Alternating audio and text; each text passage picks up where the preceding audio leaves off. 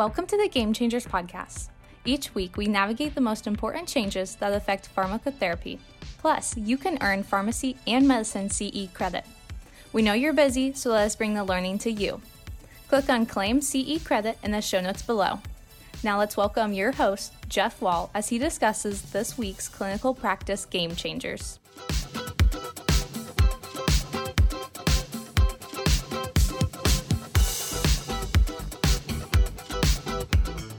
Hello and welcome to Game Changers Clinical Conversations. I am your host, Jeff Wall, Professor of Pharmacy Practice at Drake University.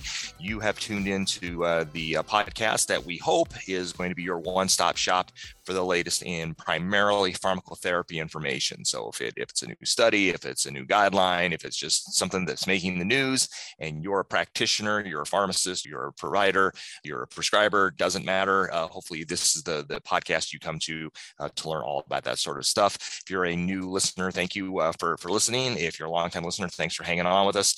Today, we are going to talk about a paper that is from JAMA that basically had a lot of lay media play, I think, and has to do with metformin and the treatment of breast cancer. And if you're like me, before I read this paper, you may say to yourself, what does metformin have to do with breast cancer? And that's a very good question. So as we know, metformin, of course, is now the standard drug we use for almost all patients with type 2 diabetes. Will probably be started on metformin at some point in their life, assuming they don't have terrible renal function or something like that.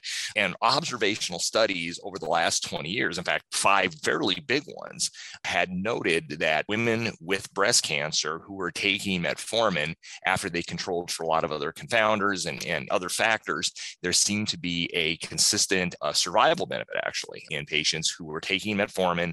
Obviously, they had diabetes or were taking metformin who happened to have breast cancer compared to those who did not. And so again, at least 5 fairly large studies in the last 20 years have detailed this association. Now, to me, that was like, well, why?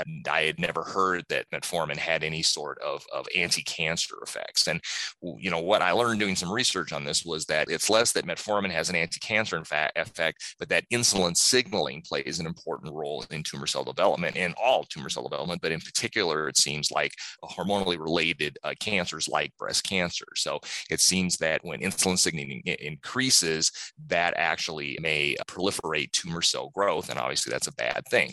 So it's probably stands to reason that any medication that can alter insulin signaling may be beneficial in treating and preventing cancer. So I always tell my students, you know, when we're looking at, especially at a study where there's kind of we use that drug for this disease state sort of thing going on, you always have to think to yourself, you know, the first question is always biologic plausibility. You know, what would be the biologic plausibility of metformin helping patients with breast cancer? And if you can't come up with that, if it's like, well, I don't know, it just seems to work, that always is kind of a big question mark for me. And yes, you can argue that, you know, even in 2022, we use lots of medications that we're not exactly sure how they work, but there's at least a biologically plausible theory why they should work. And so, you know, it's the reason we just don't randomly pick medications to just try on any disease state, because again, with no biologic plausibility, it makes no sense why it would work. And so metformin does have an effect on insulin signaling, and in particular in the PI3K and RAS pathways, which direct insulin signaling to tumor cell growth. And so because of that, you could argue, and in preclinical studies, they've noted that metformin does in fact have anti-tumor effects, particularly in breast cancer, but in other types of cancer as well. It does this by, again, kind of modulating this PI3K pathway and these RAS pathways that have to do with tumor cell growth.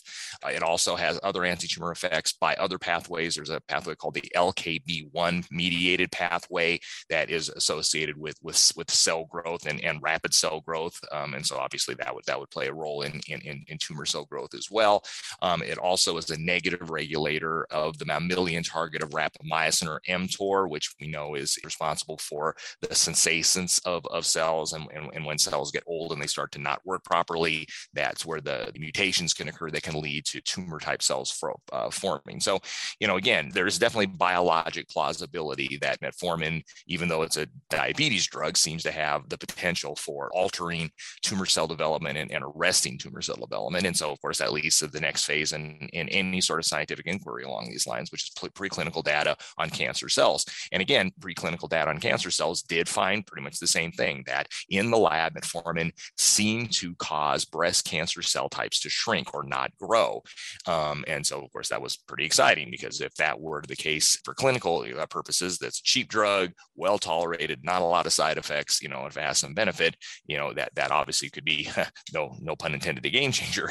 So, but of course, as we all know, translating information from the preclinical setting to the clinical setting is always problematic. I think we've learned that the hard way in the last 2.5 years with COVID, but even more so here, because in the systems that they used for preclinical studies, the concentrations of glucose, insulin, and metformin that they were using in these systems varied tremendously and were probably not reflective of what happens in the human body. So, then these other observational studies, it kind of seemed to support this association, and several smaller randomized controlled trials had been published to date that were basically inconclusive because they were just too small to really show a difference one way or another. Though intriguingly, it seemed that there may be a pharmacokinetic or a personalized medicine angle to this, in that certain types of breast cancer cell types, and as we know now, of course, there's a number of different breast cancer cell types, and finding out what cell type you have is crucial to treatment now because we have direct targeted treatments. But that in certain types of breast cancer cell types, metformin may have more of a tumor suppressing effect than in others, and so that was kind of interesting as well. And a lot of that, of course, is genetically based. So again, there is some suggestion in some kind of preclinical data and observational data that it may be a certain type of patient who would benefit. So in any event, there was enough, I think, information that several large organizations said, okay, it's time to do an RCT. And that's what MA32 is, which is the study we're going to talk about today. MA32 was a investigator-initiated phase 3 randomized trial conducted by all the big wigs. It was conducted by the Canadian Cancer Trials Group in concert with the National Cancer Institute in the United States, the National Clinical Trials Network in the United Kingdom, and the Swiss International Breast Cancer Study Group. So again, probably 4 of the largest scientific institutes for studying cancer in the world said it's time to do a good randomized control trial on this, and that's what they did.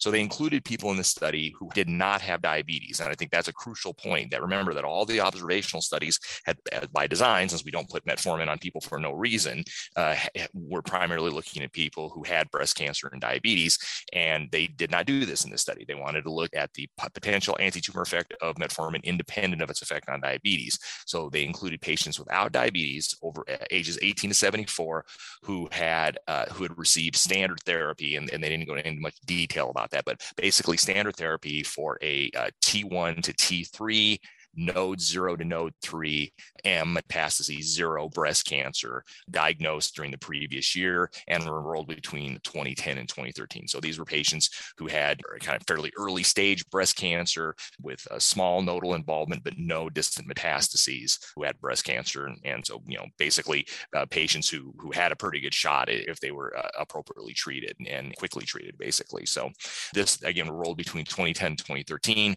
There's a number of different subtypes, and I fully admit I'm not an oncology specialist, but they did allow certain types of breast cancers that didn't fall into this system, as long as they had high histologic grade, that they had negative hormone receptors, so that both the estrogen receptor and progesterone receptors were negative, that they had different types of scores and different types of chemical staining that was higher than a certain percentage. Basically, a very small number of these patients could be entered if they had prognostic signs that would advance with their cancers fairly rapidly. But bottom line was, these were patients who had fairly early stage breast cancer with some nodal development but no distant metastases. They, again, were required to not have a history of diabetes. They in fact had to have a fasting blood glucose of 126 or less, so not having the diagnosis of diabetes. They couldn't be on any other diabetes medication. This couldn't be a breast cancer recurrence, so this could be the second type of time they've had, or third time they've had breast cancer, or had any other history of previous invasive cancer. They couldn't have a habitual intake of more than 3 alcoholic drinks a day, or marked hepatic or kidney or cardiac dysfunctions. These people pretty much had to be completely healthy. Obviously, metformin was going to be an adjuvant therapy. It was not going to be the primary therapy for these patients' breast cancer. And in fact, they were required to have undergone complete resection of the breast cancer. So they had to have surgical resection of the breast cancer, and then to have completed neoadjuvant chemotherapy, if given, could be continued having radiation. They could be on adjunctive hormonal therapy, so like tamoxifen, stuff like that, or any other therapy if given after enrollment. So basically, these were patients who were treated pretty much by the standard of care in their country for their diagnosed degree of breast cancer, including surgical resection, cancer, chemotherapy, radiation therapy, and then adjunctive therapy. And this was just an additive adjunctive therapy to that. They did randomize patients 1-to-1 to metformin or placebo. They stratified them by their estrogen and progesterone receptor positivity. And that stands to reason because we know that they have different prognoses and we have different treatments for them. They also stratified patients by body mass index. So 30 was the break point. So they were stratified patients to have BMIs of less than 30 versus BMIs of greater than 30. And then they balanced for center and any versus no chemotherapy, because there were some patients who did not have chemotherapy offered to them. And after they did all this stratification, they then randomized patients to receive, again, either placebo or 850 milligrams of metformin. It was an identical appearing placebo daily for 4 weeks and then twice daily for the balance of 5 years. As I often say with metformin studies, one wonders if you can truly blind metformin, because of course, 850 of metformin is going to cause some GI stuff in many patients, probably most patients. And I think they'll probably only guess what they were on, but considering the outcomes we're looking at are pretty objective, I'm not sure there's much you could do about that. And what were those objectives, or what were those outcomes? The outcomes were pretty good ones, I think. So the primary endpoint was invasive disease-free survival, which is defined as the time from randomization to the earliest occurrence of invasive local, regional, or distant recurrences, a new primary invasive cancer, whether it was breast cancer or non-breast cancer, or death from either breast cancer, non-breast cancer, or an unknown cause. So it was a composite endpoint, but I think all the different composites were fairly of good importance, obviously death being the big one, but even just any sort of type of recurrence. They had numerous secondary cancer endpoints, including overall survival, relapse-free survival, breast cancer-free interval, et cetera, et cetera.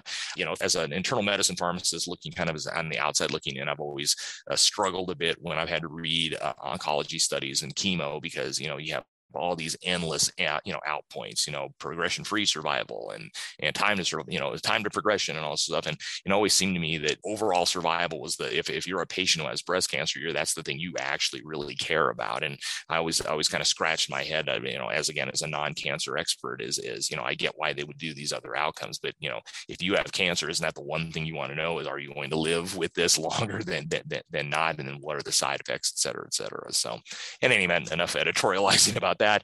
The stats were pretty straightforward, actually. They had to develop a model to deal with all these different stratifications so that didn't interfere with the power of the study.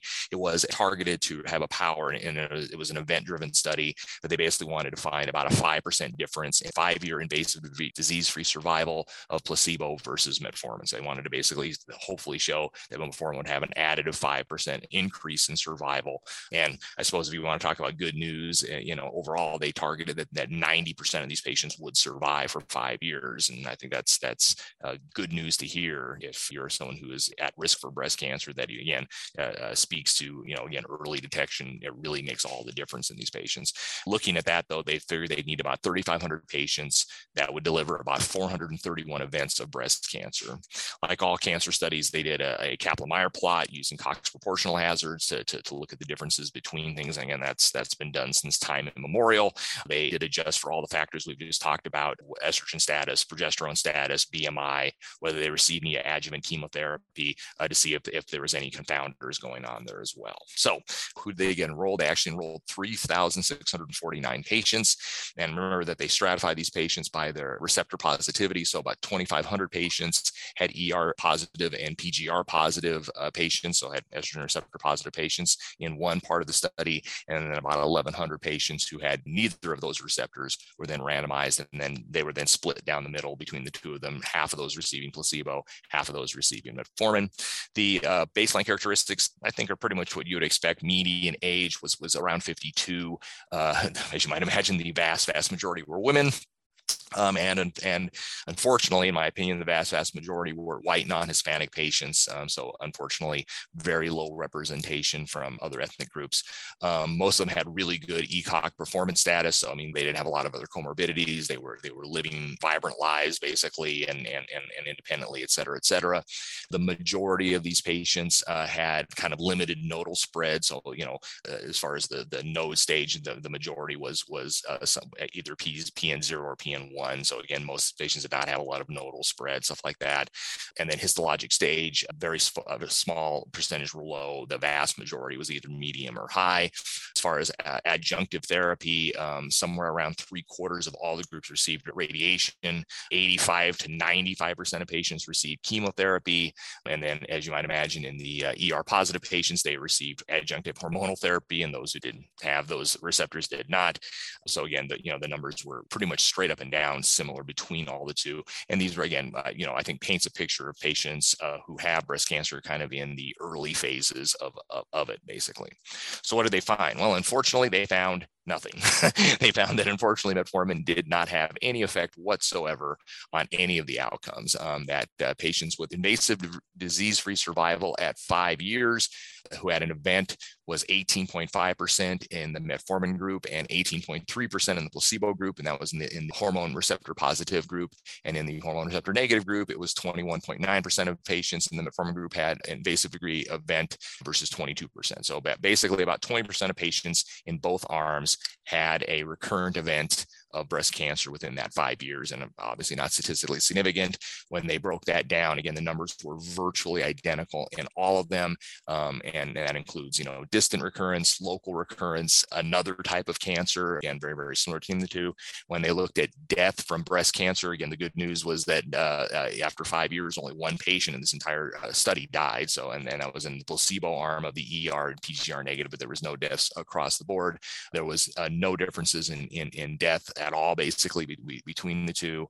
And when they took a look at patients with a death at any time, the cause of death was breast cancer, again, or that was very similar between the two numbers. And there was other conditions were pretty much everything else. So there was really basically no difference in the primary outcome or no difference in the exploratory outcome. So kind of disappointing, I think, for those who thought that metformin might play a role in healthy patients as an adjunctive therapy.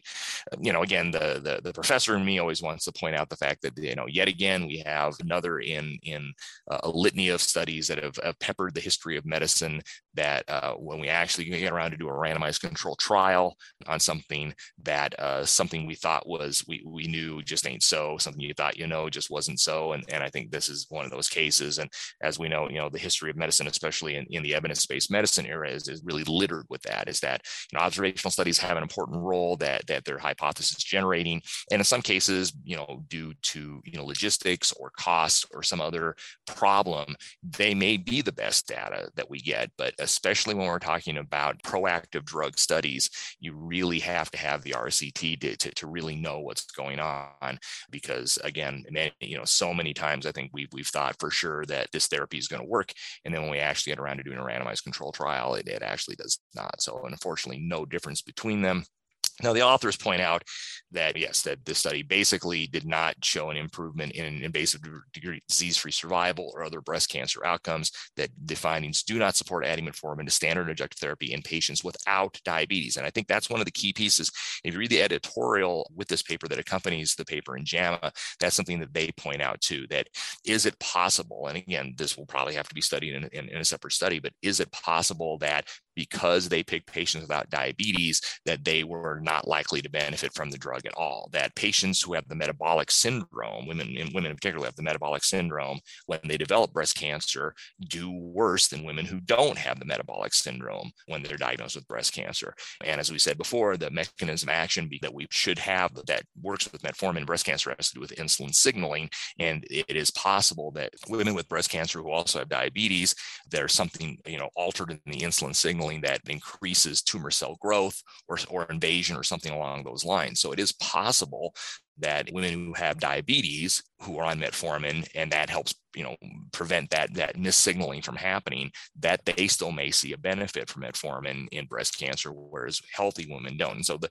editorialist basically said, yes, this is a really good study, and I agree that with them that it was, but they also did a hey, not so fast. This basically says that yes, in healthy women who don't have diabetes, adding metformin to them doesn't seem to do anything when they have breast cancer. But that's not who the observational studies really looked at, because by almost definition, the observational studies, the women who were on metformin, big surprise, almost all of them were on metformin because they had diabetes. So that is an important piece to note. So, these authors just point out that the metabolic changes in the study did not seem to benefit outcomes in patients with breast cancer. They underscored the need for well-conducted randomized trials prior to the clinical adoption of interventions that appear to benefit cancer when investigated in observational studies. So as I said, you really need the RCTs to do this.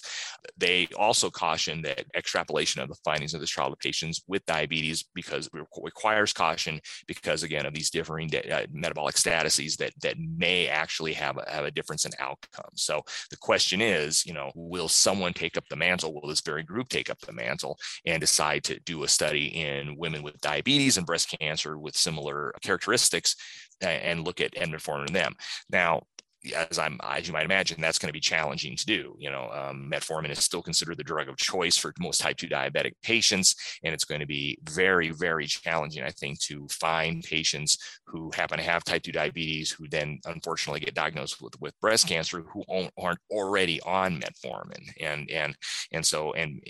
I think that may be the Achilles heel of trying to pull off a randomized controlled trial in women with diabetes who have breast cancer who are taking metformin, because the design of the study would be very challenging, and I think would take years and years and years to try and do. So it may never actually get done. So, but the bottom line is that sometimes negative studies are game changers too, especially when they go kind of in the face of what a lot of observational data has shown. And this is, I think, a good example of that. So we don't always talk about game changers that are positive in this podcast. We do talk about game changers that sometimes where the null hypothesis rules the day, and that's what happened in this case. I think is that it's something that we thought we knew just isn't so, and at least in healthy patients, there doesn't seem to be a benefit to metformin in patients with breast cancer. So we'll see if a study is done down the road just in women with breast cancer and diabetes, but we'll have to see if that actually happens. So that's it for this week of Game Changers. Again, thank you for listening. We will see you next week, but until then, remember, time flies. I don't know where it's going, but the most important day is today.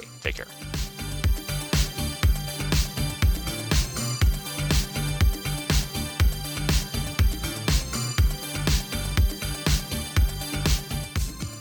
Thanks for listening in.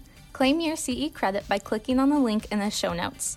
And check out CE Impact's other education at ceimpact.com, where we curate the most important information in pharmacy and medicine to deliver straight to you. Join today to connect your learning to practice.